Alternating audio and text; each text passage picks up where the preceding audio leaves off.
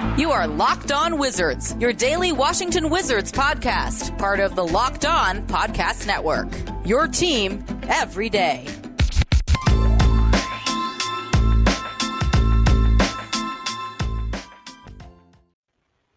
What is going on, guys? It is your boy D and Ed back at you guys again with another Locked On Wizards podcast episode. And today we have a special guest, Chase Hughes, NBC Sports Washington reporter, Wizards reporter. You see him all the time. We all know who he is. Thank you for coming on, Chase. Hey, thanks for having me again. I didn't know you guys had a brand new intro. I mean, last time I was on, that wasn't part of the deal. It looks really nice. Yeah, spice things up a little bit, just a tad. But once again, guys, thank you all for making Locked On Wizards your first listen each and every day. We are free and available on all platforms. And this episode is brought to you by Truebill. Truebill is a new app that saves you money by helping you identify and stop paying for the subscriptions you don't want or need, and can even negotiate better deals on those you want to keep. Chase, we got a decent amount of questions for you today. It's been a lot going on in Wizards Nation. Just a lot of fan reactions, the team trajectory, and all that. So let's just get right into it, Ed.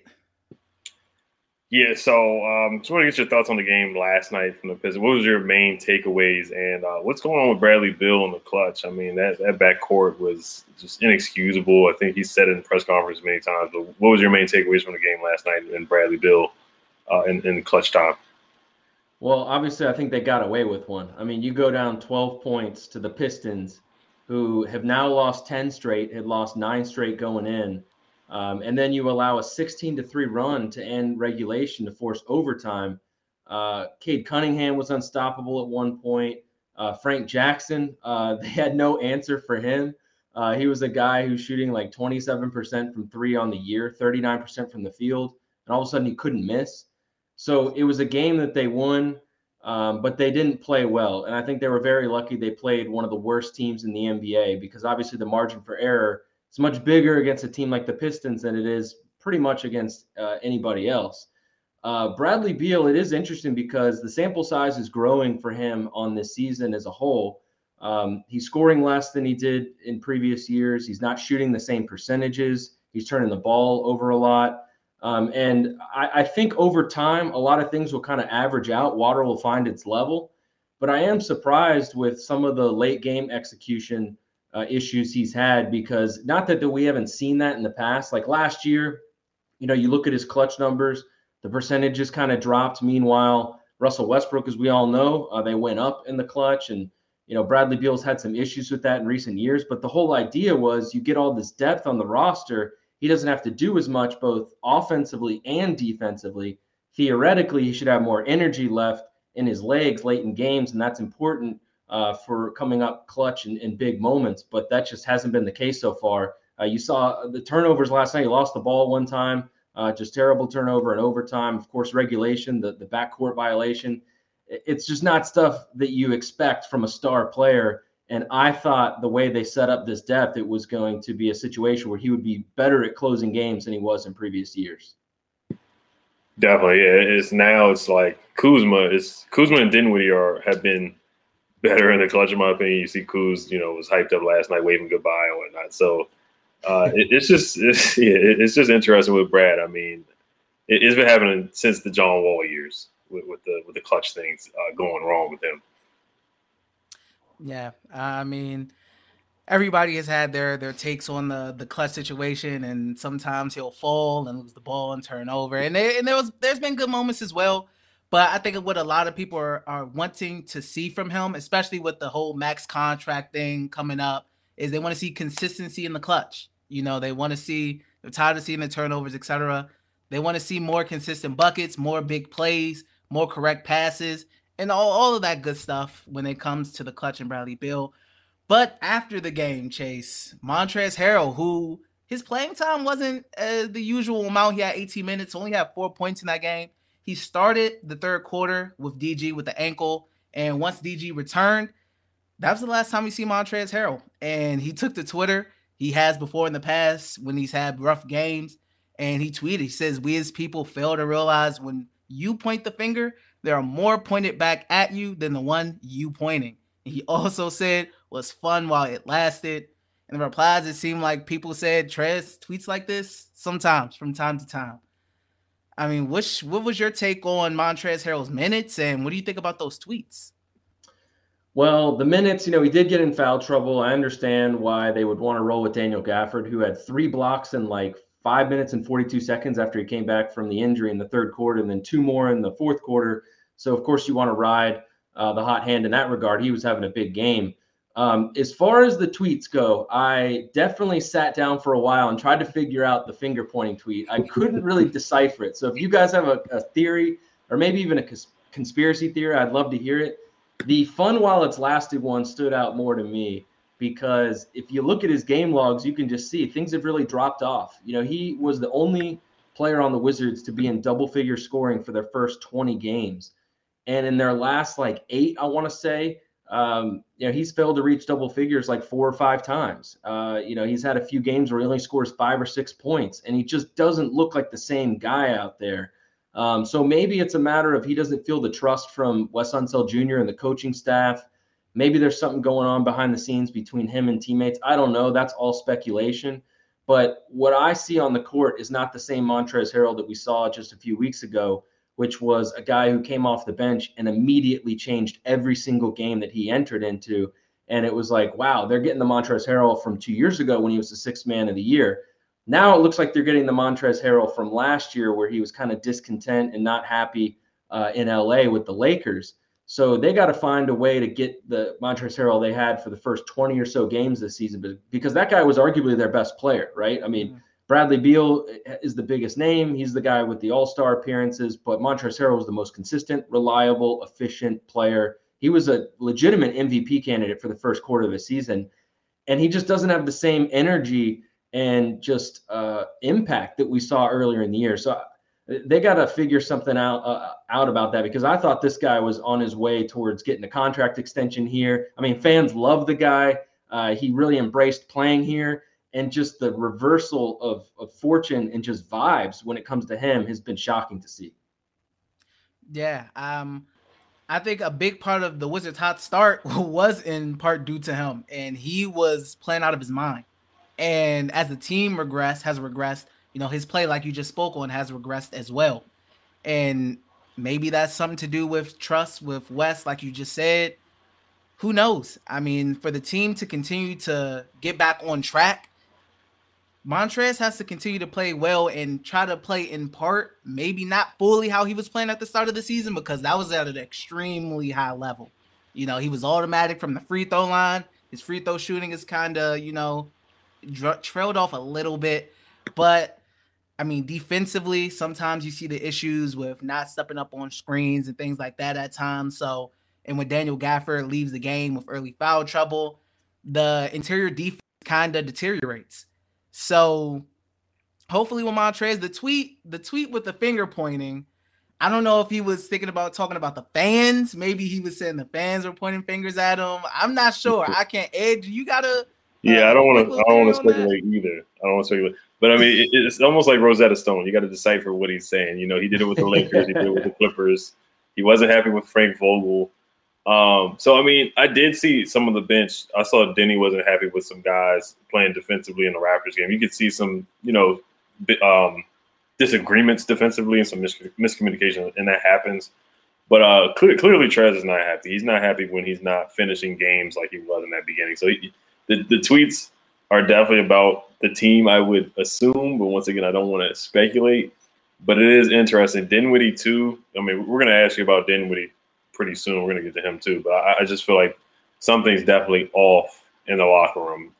Like you said earlier, Chase, Brad and Montrezl, they used to do like their dynamic duo after the game. They would be, happy, and they were about to, start a podcast or something like that. But I don't know if they're going to do that podcast anymore after these losses. I missed that already. It was fun. Right. Yeah. So, but we're going to get to Dinwiddie pretty soon. But we'll get to a word from True Bill. Yes, we will. Is your ex still using your Netflix? That's what one woman found out after she downloaded Truebill, which finds and cancels subscriptions with just a tap. Truebill is the new app that helps you identify and stop paying for subscriptions you don't need, want, or simply forgot about. On average, people save up to $720 a year with Truebill. Because companies make subscriptions hard to cancel, Truebill makes it incredibly simple. Just link your accounts and Truebill will cancel your unwanted subscriptions in one tap. And your Truebill concierge is there when you need them to cancel unwanted subscriptions so you don't have to. Truebill has over 2 million users and helped save them over $100 million. Like Matthew, who says, in a matter of seconds, I saved $660 for the year on my DirecTV bill, saved $120 for the year on my SiriusXM bill, and saved $840 a year on car insurance. Don't fall for subscription scams. Start canceling today at Truebill.com/LockedOnNBA. Go right now, Truebill.com/LockedOnNBA. It could save you thousands a year. Truebill.com/LockedOnNBA. Hey, D, I might need that, man. Someone's got my HBO subscription. I log in and they're watching like Entourage and Sex and the City. It's like, man, I didn't watch those. Oh, yeah. Hey, you may need the Truebill, Chase. You may need to get them out of there and get the Truebill, man. But definitely, like Ed said before, we had a message from our friends, Brad and Spencer. Ed, go ahead. Yeah. So I'll get to – there was a Chris Haynes interview with Brad, talking about his contract. Which is kind of the elephant in the room right now. What have you heard, or what insight do you have on that? And what is your take on the Wizards' decision with Bradley Beal? Is it kind of like a situation where we just kind of have no choice but to give him that extension that he has? The 5-year, $242 million deal, because there's other teams like we get end up like the Kings if we don't bring a guy like Bradley Beal's caliber back. So what's your take on Bradley Beal's decision coming up, and the Wizards' decision also coming up in the off season? Well, I'm not surprised. I think in total with what he said to Chris Haynes. Obviously, it was really kind of being pretty honest about the whole situation, and him talking about how at some point he's got to be selfish for himself. That really stood out to me. But ultimately, he set himself up to be in this situation where he can opt out of the contract after the season and he'll have 10 years of experience so he can get the designated player extension, which is essentially the Supermax, right? He can make one of the biggest contracts in NBA history. And the Wizards have made the contract extension offer, but I also get the sense that they're pretty realistic about the whole situation and understand that he has reason to wait. And much more reason than last time. In 2019, we all thought he was going to wait, bet on himself with All-NBA. Now All-NBA doesn't matter, so all he has to do is wait, and he can make more money. As they've struggled, the nature of the discussion, I think, has changed a little bit. I think the timing of the interview was interesting because when they got off to that 10-3 start, along the way, I interviewed Ted Leonsis, and he ended up doing an interview with the Washington Post. He made some similar comments about how they kind of have done all that they could do. And I kind of agreed. It's like, they gave Bradley Beal what he said he wanted, all that he probably could want at this stage in his career. And that is the franchise is his. He's the face of the franchise. They've built a pretty good supporting cast around him. One that I think when it's clicking on all cylinders complements his skill set really well. There's defensive structure around him. They've got more guys who can shoot, more guys who can create their own shot. Right now, obviously, it doesn't look like that, but there's more veteran depth. They're asking him to do less. They've got a good coach in place. He has said all along that he wants to stay here. He wants to win here. And he can make so much more money here than he can elsewhere. I don't know why he wouldn't ultimately sign with them. But now as things are trending downward, obviously you hope that it doesn't continue on this course, because then, he'll have more reason to see that maybe that the grass is greener elsewhere. But I think Bradley Beal still has a lot of reason to re-sign with the Wizards. And I've been saying this for a while, he's only 28 years old. You see the stage, there's several stages in his career that as long as he stays healthy and continues to play well, those should still be in the future. He can take this money and then 2 years from now enter his 30s and decide he wants out. Like, I don't think he is at the stage of his career, or he's the type of player who's, an all-time great where it's like, all right, if he doesn't win a championship soon, it's going to like completely change his legacy. Like, I don't see why there would be such a rush. Like, the team is clearly trending upward still, even though, they've still lost 8 out of their last 13. They're trending up in the big picture. He's the guy. I don't know why he would want to be the number 2 or number 3 guy on another team when he has publicly said he doesn't want to do that. Like maybe down the road he can do what Ray Allen did, a guy who's been compared to for a long time, and jump ship and join a super team. He really doesn't need to do that right now because it's not make or break for him. So I still think he's going to sign the money. He just has incentive to wait. And when it comes to the question that you asked about what should the Wizards do, I think they're going to have to consider their options entering the trade deadline, but hopefully they can get some sort of assurance from him that he'll sign in the offseason. It's just a matter of waiting to get the most money. Definitely, yeah. If they don't bring Brad back, they got to have a plan B, because if he signs with a different team, then we could be even in worse basketball purgatory than what we are right now. Yeah. Hopefully, I know a lot of like Wizards Twitter, etc. They're iffy about Brad and the contract and all that because of the recent performance. But I mean, just last season and the season before that, we're talking about a guy who's averaging 30 points a game. And he's struggling, but he wasn't the only guy, and he wasn't the only superstar as well that struggled to start the season. You've seen Damian Lillard and his numbers at the beginning of the season, and James Harden. People are saying he's struggling at the start of the season and right now currently. So I think Bradley Beal will be all right, especially as the season goes on as well. Then you had the whole COVID thing with the Team USA and all that. So who knows what lasting effects that has had on him. But I do want to talk to you, Chase, about Bradley Beal and Spencer Dinwiddie's chemistry on the court. I mean, we've seen them play without each other, and it seemed like Spencer Dinwiddie has had a better time playing without Bradley Beal, and Bradley Beal, when Spence isn't there, has done a little better without Spencer than when they play together. It seems a little, not too jailed at the moment. What's your take on that? Well, Spencer Dinwiddie, just like Montrezl Harrell, his trajectory has kind of followed the team's trajectory. Like he was great to begin the year, and so was Harrell, and the team was great. Then they dropped off, and the team has dropped off. And I think, parallel to how the team has played, things kind of went in the reverse of, I think, what was the logical expectation going in. Like the Wizards had all these new players, they had a new coaching staff. I think it was more realistic to expect them to struggle first and then hit their stride. Well, they came out of the gate playing really well and then have since stumbled. Same thing with Spencer Dinwiddie. I mean, he was coming back from an ACL injury, and he got off to a really hot start this season. I was really impressed with the way he came back. It was a great sign for the investment that the Wizards made in him, a pretty big free agent contract for a guy who hadn't played a game since he had that surgery. And now he's kind of taking his lumps. I think it's a reminder of the surgery that he did have and that it wasn't going to be perfectly smooth sailing right away. I think he's gotten away from his game, which is attacking the rim. I think everyone who watches the Wizards can see that. And I also think they're kind of going through some growing pains of realizing that he's not really a natural point guard. And they have him in a position where he's supposed to play point guard, and he's following in a long line of really good point guards, right? John Wall was a terrific floor general, a guy who ran the offense offensively very, very well. Same thing with Russell Westbrook, was one of the best assist guys in the league. And now you have a player who, may be best off the ball, or was at his best 2 years ago.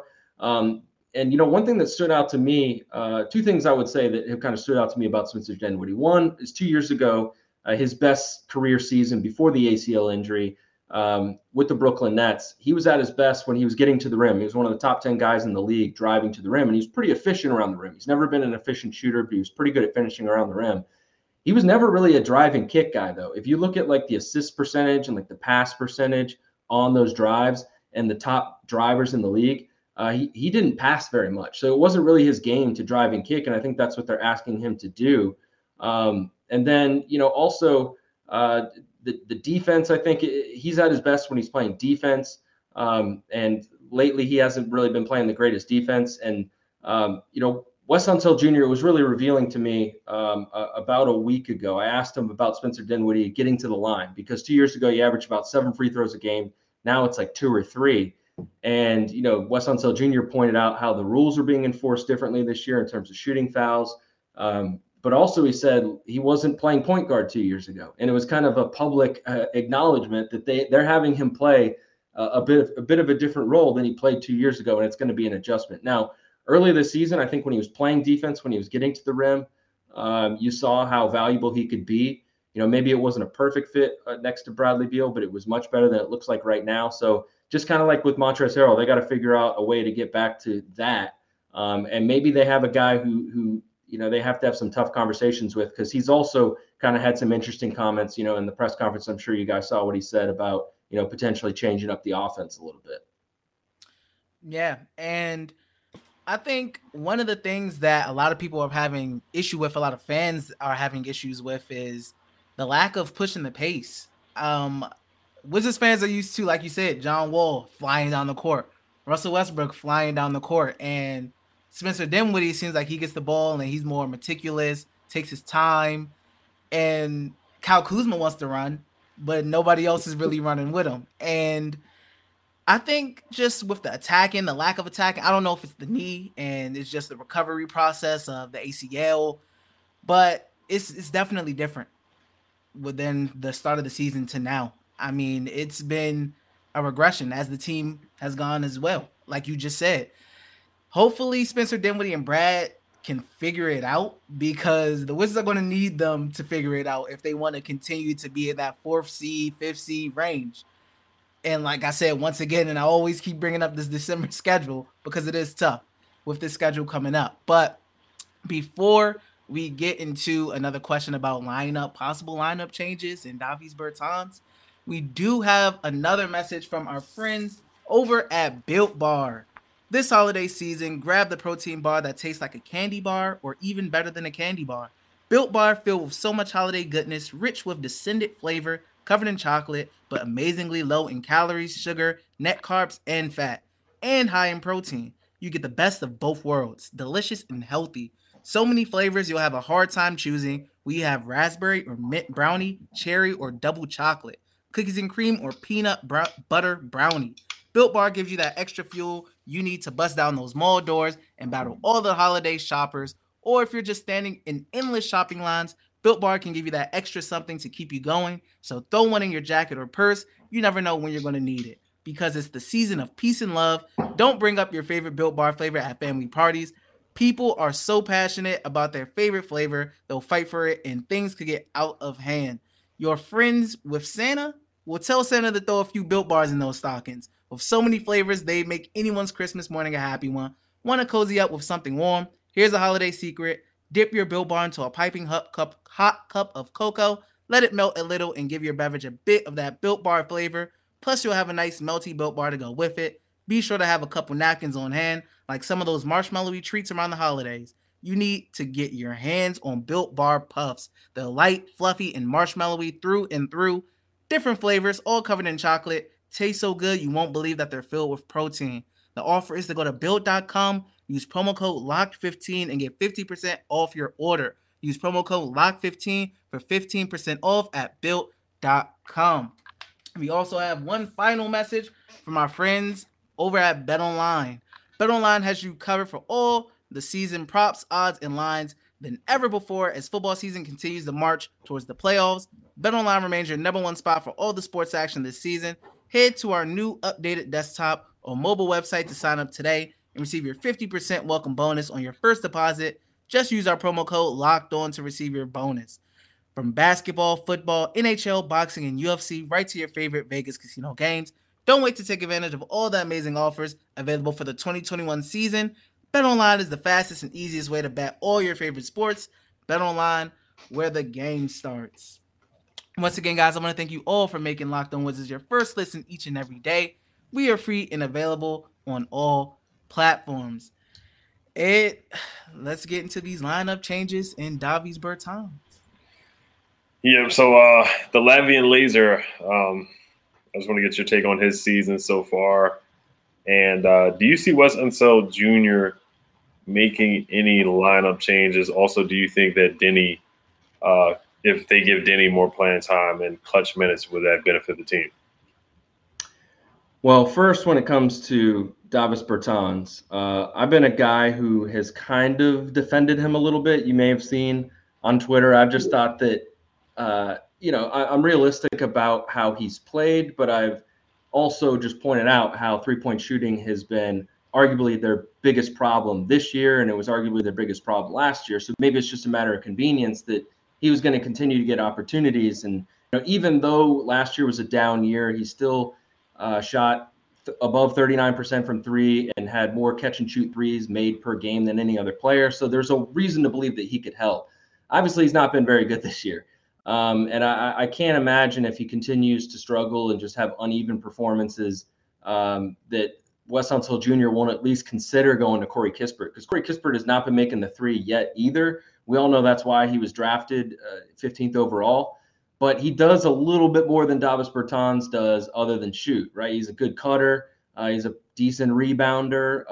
He's faster than Davis Bertans. He runs the floor pretty well. I wouldn't say he's a great defender either. But the cutting ability, I think, stands out as something in catch and goes. He's good at those too. So there's just like a few other wrinkles you can add to the offense with him. He understands spacing really well. So I don't know when they'll make that move, but that's a move that they could make. As far as lineup changes, Montrezl Harrell at one point, maybe you would say, well, why don't you put him in the starting lineup right now? I don't think that would be the thing to do. Deni Avdija has been, I think, their most consistent player on the bench, at least recently. And, there's not going to be a defensive drop-off if you put him in the lineup for like a KCP, for instance, or a Kuzma. So maybe that would be the move that you make. I don't think I'm ready to take Spencer Dinwiddie out of the starting lineup. I do, though, going back to Spencer Dinwiddie, would say that, we're about 2 months away from the trade deadline. I think 2 months, if my math is correct, in February that'll arrive. And, I was asked like a week or two ago on the radio, like what would be their biggest need in terms of attacking the trade deadline. And, obviously shooting at the time kind of came to mind, but I wonder if like a more natural point guard or maybe someone who could add some pace to the offense would help.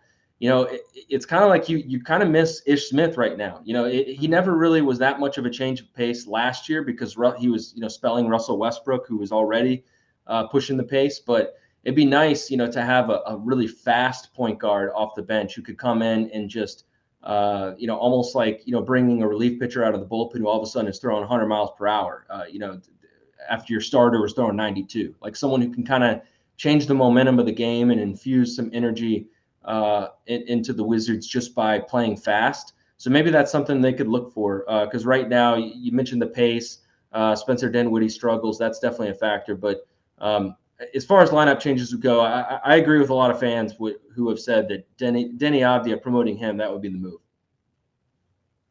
Yeah, Deni, he's put on the clamps, and last night against the Pistons, he was in there. He had a plus 14 in the plus minus box. I know some people don't really care about it, but he made a good impact. He had 10 points. He hit 2 threes. He was getting to the basket. I thought he definitely could have got some more playing time. But, we'll see. And then the thing with Davis, some of the shots he takes, it's like he's not even looking at the basket. Some of his shot selection are just not good right now. And maybe he could get that Kemba Walker treatment where he's just put out of the rotation. But, we know how important he is, so we want to see him hit shots. But it's been rough. I mean, if they were even a league average 3-point shooting team, I think they'd probably be able to justify taking him out of the rotation, at least for like a little bit, right? But you mentioned the shots that he's taking. He's just not getting the separation off screens that he used to. Like, he's not doing a great job of creating his own opportunities like we saw 2 years ago, where he was lights out from three, but I think he was also just excellent at moving without the ball. And I mean, let's be realistic. They didn't have as much offensive firepower back then. It's not like, a lot of guys were taking the defense's attention, and he was just kind of, getting lost in the scouting report. Like, they knew that he could shoot. He was just still getting open and knocking them down. Right. Yeah. And just to pivot into this question, because the news broke that Domantas Sabonis, Miles Turner, Karis LeVert, pretty much the Pacers are looking to rebuild it. And Wizards fans hopped on that trade machine and got to work. So, Chase, I want to ask you, Sabonis, Miles Turner, Karis LeVert, maybe Justin Holiday. Is there anybody on the Pacers that you possibly are interested in coming to the Wizards? Yeah, for sure. I think the guy of those three that would be the best fit would be Sabonis. for what the Wizards need and for what he does positionally. I mean, he'd be a very good complement, I think, to Bradley Beal. I've always been a big fan of Karis LeVert's game. I've always been a huge fan of Miles Turner. I've written before, I've argued many times that the Wizards should trade for Miles Turner. He's only 25 years old. Might be the best shot blocker in the league, and he can also stretch the floor. But now that you have Daniel Gafford, I don't know if I would make that same move considering what you have to give up. Sabonis would probably be the guy, or, they didn't mention him in the article, or at least they didn't say he was available. Malcolm Brogdon, I think, would be great for the Wizards. He makes more money, but he's a terrific defender, and he doesn't shoot as well as he did a few years ago. But his last year in Milwaukee, he was a 50-40-90 guy. So he would come in and provide three-point shooting and on-ball defense at the point guard spot. I think he'd be terrific for them. I don't know if the Wizards, if this is the time to strike. Like, obviously, they've got more flexibility with their mid-level contracts. Their first-round picks are kind of tied up in that John Wall deal, but they've got some young players like Gafford, Rui, Kispert, and Deni Avdija. I think at some point they're going to have to think in those terms if they really want to level up from like a middle of the Eastern Conference team, which I think they could be this season if they can turn things around to become an actual title contender. But I don't know if you push all the chips in the middle of the table to get a guy like Sabonis, who I think if you pair him with Bradley Beal is a really good 1-2 punch as a duo at the top of your roster.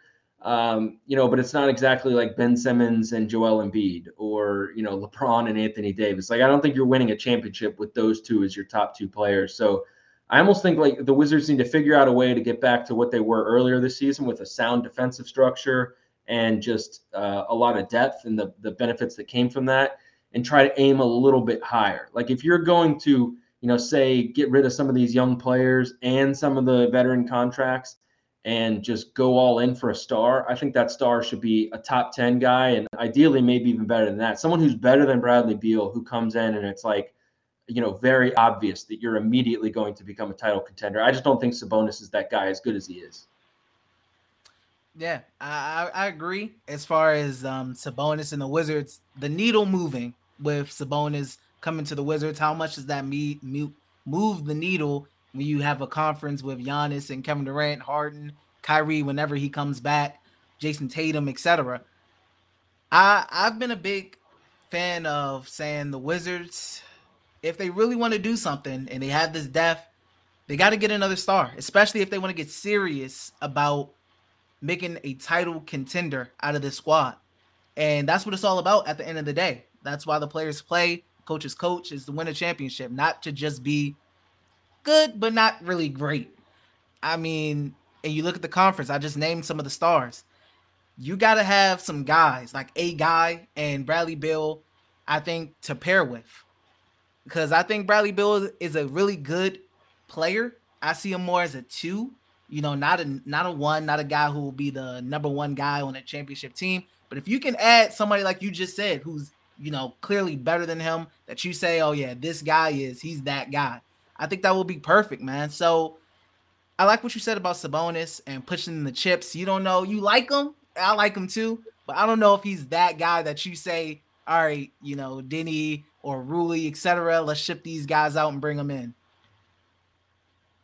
Yeah, he's a really good player too. And he's 25. He's already a 2-time All-Star. He's ascending, but he's a much better offensive player than defensive player. I think ideally the guy that you get, and obviously we're speaking in hypotheticals, and you and I both know it's like the stars have to line perfectly for them to pull a trade off like this. But ideally it's someone who can help you on both ends of the floor. There's a certain aspect to this where it's like you got to wait and see what happens in the league, right? I could throw names out there like Karl Anthony Towns or like Pascal Siakam. I think both those guys would be worth, trading for. Not that Siakam's much better than Sabonis, but I just like the way he plays and the fact that he's a good defensive player, and what he could do as a compliment to Bradley Beal. But really, I think you got to wait. I think you got to hope that you're a little bit closer to what you were earlier in the season than you are now, and then kind of be patient as time plays out and hope that you can put together the type of winning formula that other players want to join, maybe even if it's in free agency down the line. So I think that they've created a pretty good situation for themselves. And I know that it's tough to say that right now, with all the losses that they've had and how ugly of a win it was against Detroit. But I don't think they need to be striking big at the moment. I think they have reason to wait and kind of just kind of be patient until the right guy comes along. Yeah, I personally like Sabonis a lot. He probably would get us to the 4th or 5th seed. He wouldn't make us a championship contender.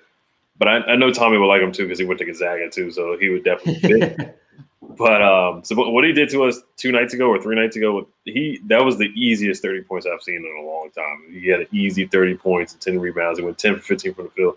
And it was so crazy that they blew it up because I wasn't paying attention to the Pacers. They were 10-16. I didn't know that until the article came out.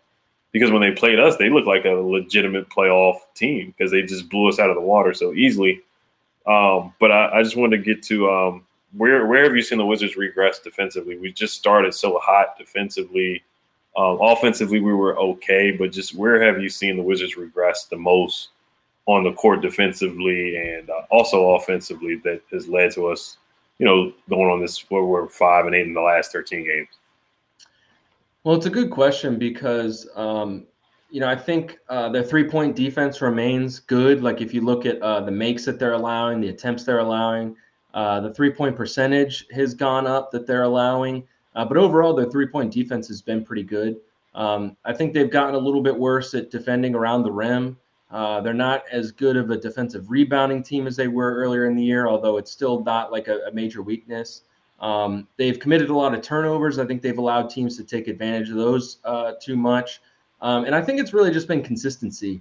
We've seen them lock down and have good defensive quarters or defensive halves, but they haven't put together like a full defensive game in quite a while. Like against the Mavericks recently, right? They gave up, I think it was 69 points in the first half and then locked down and allowed 45 in the second.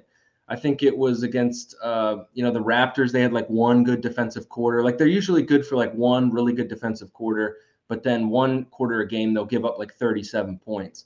So consistency has been a big problem. Offensively, I think the ball movement hasn't really been there. They're not getting to the line as much as they were earlier this season, and they're turning the ball over too much. And the 3-point shooting hasn't been there the entire year, but they were doing those other things early in the season. I remember it was like, 2 weeks in, free throw attempts across the league were down to the lowest average per game in NBA history because obviously they're enforcing the rules very differently. But the Wizards were averaging the most free throw attempts of any team. So it was like it was affecting them, but not as much as the other teams. And they're just not getting to the line as often as they were. Guys, of course, have dropped off. Montrezl Harrell, Spencer Dinwiddie. I think Harrell in particular, that's been a big problem. I mean, I know a lot of Wizards fans have been, and D has been complaining about Kentavious Caldwell-Pope's offensive role recently, but like he's probably been one of their best offensive players in recent weeks. Consistency wise, I think he's been their second leading scorer like their last 3 weeks. And, that's good for him, but it's probably not good for the team that other guys have dropped off. They got to find a way to generate more offense. And I think they've been kind of waiting for the threes to fall. All year, they haven't been creating enough wide open threes, and then they shoot a terrible percentage on wide open threes. And I think they've also been waiting all season long for Bradley Beal to wake up, and it just hasn't happened consistently. So they've got a lot of problems offensively. I'm not really sure what you could point to is like a strength offensively at this point because they're doing a lot of things wrong. And I still think over time, like they're gonna hit their stride at some point because of the career track records of a lot of their players. But the sample size is growing. I mean, we're going up on like a third of the season here, and at some point, you're kind of doing the same thing, expecting a different result. Definitely. I think this West Coast road trip is definitely going to be a gut check for the team. But, yeah, it's just interesting how much they regressed from the 10-3 start. But, yeah, I don't know if it's too complicated or but, yeah, I mean, I think Brad's going to start shooting better as time goes on. That's what we're hoping on. Yeah, and just one more question before we get just to the keys of the victory to the game. Rui Hachimura, I wanted to get him in here. From your personal view, how closer do you think he is to returning, and how do you see him fitting in the rotation? Well, as far as how close he is to returning, that's been a moving target for a while. Like I keep getting asked that question, and it was like a week ago, 2 weeks ago, I think people DM me asking me, when do you think he's going to like ramp up to 3-on-3? And I was like, oh, it'll probably be this week. And like, here we are 3 weeks later. Like, they are really taking their time with this thing. They call it reconditioning. I understand, given the personal issues, they want to take it slow and give him time. And we've seen some signs lately that things are moving in the right direction. Him just being on the bench, I think, was like a symbolic thing. Him practicing with the Go-Go, him practicing with the Wizards, being around the media. These are all things that he hadn't been doing up until very, very recently. He's looked really good. Like when I've seen him, all I've seen him do is do like one-on-one drills in the post and in the mid-range against coaches. And I've also seen him in a lot of different shooting drills with his teammates. And in particular, that's where he's really stood out to me. Like, I don't know how many people have had the opportunity to like get there early to an NBA game and watch these players shoot around. Certainly not many people have been able to watch practices as I have been fortunate enough to do. A lot of NBA players can just drain shot after shot, right? Like Jan Mahimi like can hit a bunch of threes in practice when there's no defense and no one around and no crowd or anything. Like a lot of these guys are unbelievable at basketball. But when you see them going around the horn and he's in a drill with Davis Bertans, Deni Avdija, Kyle Kuzma, and Anthony Gill, and he is consistently out shooting all those guys, that to me has been a sign like, okay, maybe his jumper's better. Now, obviously, it's going to be very different when the bullets are flying and he's in a game and there's defenses on him and he's got to, with his legs tired, pull up in transition. But the three looks really good. He's clearly working on the arc. Like I can see him when he's shooting, kind of emphasizing the follow through. If he'll shoot it low, the next one will kind of be almost dramatically high in terms of the arc that he's putting on it. That's always been something they're trying to adjust ever since he got in the league from Gonzaga. So he looks great shooting the ball, and that's always been a question. And also, one thing that I've kind of realized just watching the NBA this season is there's a few guys from his draft class who have made leaps this year. Like Tyler Hero looks like he's an all-star. Keldon Johnson in San Antonio looks really good. Keldon Johnson was in the Olympics with Team USA, just like Rui was with Team Japan. There's a chance that he not only comes back, but he comes back better. And I think, people need to stop to not sleep on that, the possibility that he comes back and looks like a different guy. Obviously, he's been through a lot of stuff that we don't even really know the full story of over the past few months. But I think there's a good chance that he comes back and is improved and can really help this team and help this team offensively and maybe even defensively too. We saw last year the flashes that he showed. Maybe he could be the guy that we saw in his best games last year and put it together this year. That's highly possible. He's playing for a contract, right? When he comes back, he can get an extension next summer. We'll see what happens with that. But Rui Hachimura, I don't know when he'll be back, but when he does come back, I think, long story short, I think he'll have a pretty significant role. They need what he does now. And Tommy Shepard going into the season said he expected him to be the starter as he has been for all the games that he's played during his NBA career so far. I don't know if he'll step in right away since he's been out so long, but I think he'll step right in with a pretty important role in the rotation, no doubt. Yeah, a lot of Wizards fans have been waiting on the return of Rui Hachimura. We've been waiting on the return of Rui Hachimura and Thomas Bryant as well, who's on his way back. I mean, I'm looking for that jump from Rui too. And I'm trying to temper expectations because it's been a while since he's played NBA basketball. I know he's played for Team Japan, but as far as NBA basketball, it's been a little while. So, and I feel like some fans are thinking Rui will come back and the offense will just make this jump. And I'm like, hey, the Wizards have a lot of problems right now, like you just spoke on. They have a lot of problems. And Rui Hachimura, I feel like, can really help. But I think, you got to give him time to, come back, get everything going again, get back into the flow, playing NBA basketball.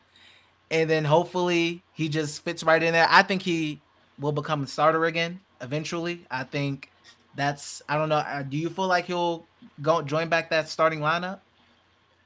Yeah, for sure. As far as right away, we'll see.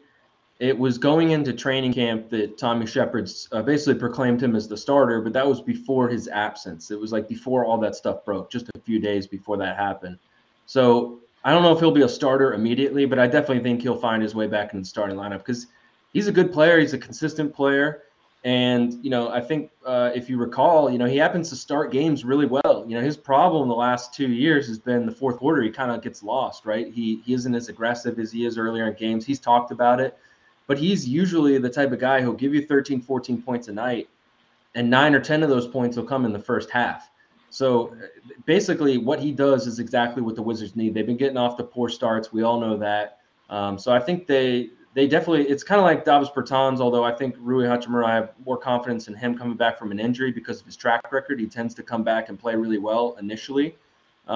He, just like Bertans, though, he kind of fits a need. So I think they're gonna work him in pretty significantly right away. Whether it's a starting lineup or not, I think there's a good chance that he's playing a primary role right off the bat. Yeah, and I'm excited. I just hope when Rui comes back, he continues off where he left off from last year and that jump he made in his second year into his third year. So, but I know we're going kind of long here. So, Ed, let's get right into this last question. Yeah, it's the last one. Yeah, I can't wait for Rui. So I just want to see him dunk on Anthony Davis again. But last one. So, what are your keys to victory to the Jazz game on Saturday night? And also, before you leave, you can just say a one-word answer. You don't have to get into it too much. But who do you have winning, Washington or that team in Dallas, who is not America's team? First, Wizards Jazz. I think defending the 3-point line. The Wizards, I believe, allow the fewest threes, or they have for a long time this year, of any team. And the Jazz make the most threes. They've got a lot of guys who are killers from long range. We all know Bojan Bogdanovic, Mike Conley, Joe Ingles. They're a really good defensive team, but they score a lot of points now, and they're deadly from long range. So the Wizards, they're going to be put to the test in terms of their perimeter defense. Now, obviously, they have the defense to stand up to that, but someone's going to win, right? Someone's going to win out, and the Jazz are playing really, really well. So I would say stop the 3-point line and defend the rim too. Rudy Gobert is in the middle. Donovan Mitchell's really good at getting to the rim. And Daniel Gafford's blocked a lot of shots this year. But overall, the Wizards have struggled with paint defense. And, there's been some games where Daniel Gafford will have a few blocks, but also, he'll allow quite a few buckets at the rim. And Montrezl Harrell obviously hasn't been providing enough resistance. So don't let Rudy Gobert's size become a disadvantage, because the Wizards are one of the smaller teams in the league. They're one of, I think, only 9 teams with no one above 6'10", and Rudy Gobert's huge. So don't let that work against you. As far as Washington and Dallas, I'll go with Washington. I don't mean to jinx anything, but they've won 4 straight. Taylor Heineke's playing really well, and the defense has been terrific. It's exactly what we thought it would be. I wish Montez Sweat was available and didn't test positive for COVID and had gotten vaccinated and all that. But I'll ride the hot hand. I think Ron Rivera is doing a really good job. It's at home. Maybe there'll be a lot of Dallas fans there. Who cares? We're playing well, and I think they'll get the victory. Yeah, I'll take it any way we can get it, man. Any way we can get it. But yeah, Jazz. I think we swept them last year. I can't remember. I know we beat them at least once. It doesn't matter, but for some reason we've kind of done well against the Jazz in the past. So this could be a wake-up game for us. It could. That's what I'm hoping for. But Washington, it's going to be a tough game. I'm not going to get into it too much because it is Wizard. It is Locked On Wizards. But if we just don't turn over the ball and Gibson keeps running, I think it's a winnable game for sure. Got to keep the score low, man. They, if it's in the 30s, they're losing. If it's in the low 20s, Washington's got a chance. Yeah, and Mike McCarthy guaranteed a win, so I like that. Yeah, I like that. Yeah, keep doing that. I'm perfectly fine with that. And as an Eagles fan, I kind of need Dallas to take this one, but I'll leave it at that. So once again, guys, thank you for making Locked On Wizards your first listen every day. Now for your second listen, Locked On Bets, your daily one-stop shop for all your gambling needs. Locked On Bets, hosted by your boy Q, with expert analysis and insight from Lee Sterling. Once again, I know we went long, Chase. Thank you. We had a lot of questions. I know a lot of fans wanted to know answers to, especially from you and your insight. Anything you want to shout out? Any socials? Anything? Any shows? Just follow me on Twitter at ChaseHughesNBCS. That's it. Read my stuff on NBC Sports Washington, and just want to say thanks for having me on again, guys. It's always a fun conversation. Yeah, 100%. Thank you so much, Chase Hughes, everybody. Me and Ed, once again, for another Locked On Wizards episode. Make sure you subscribe. Hit that 5 stars on Apple Podcasts or wherever you get that podcast. It helps out a lot, guys. Thank you. Yeah. Thank you, guys. Peace. When everyone's on the same page, getting things done at work is easy. Make a bigger impact at work with Grammarly. Grammarly is your secure AI writing partner that allows your team to make their point and move faster. You can even save time by going from spending hours editing drafts to just seconds. Join the 96% of Grammarly users that say it helps them craft more impactful writing. Sign up and download Grammarly for free at Grammarly.com/podcast. That's Grammarly.com/podcast. Easier said, done.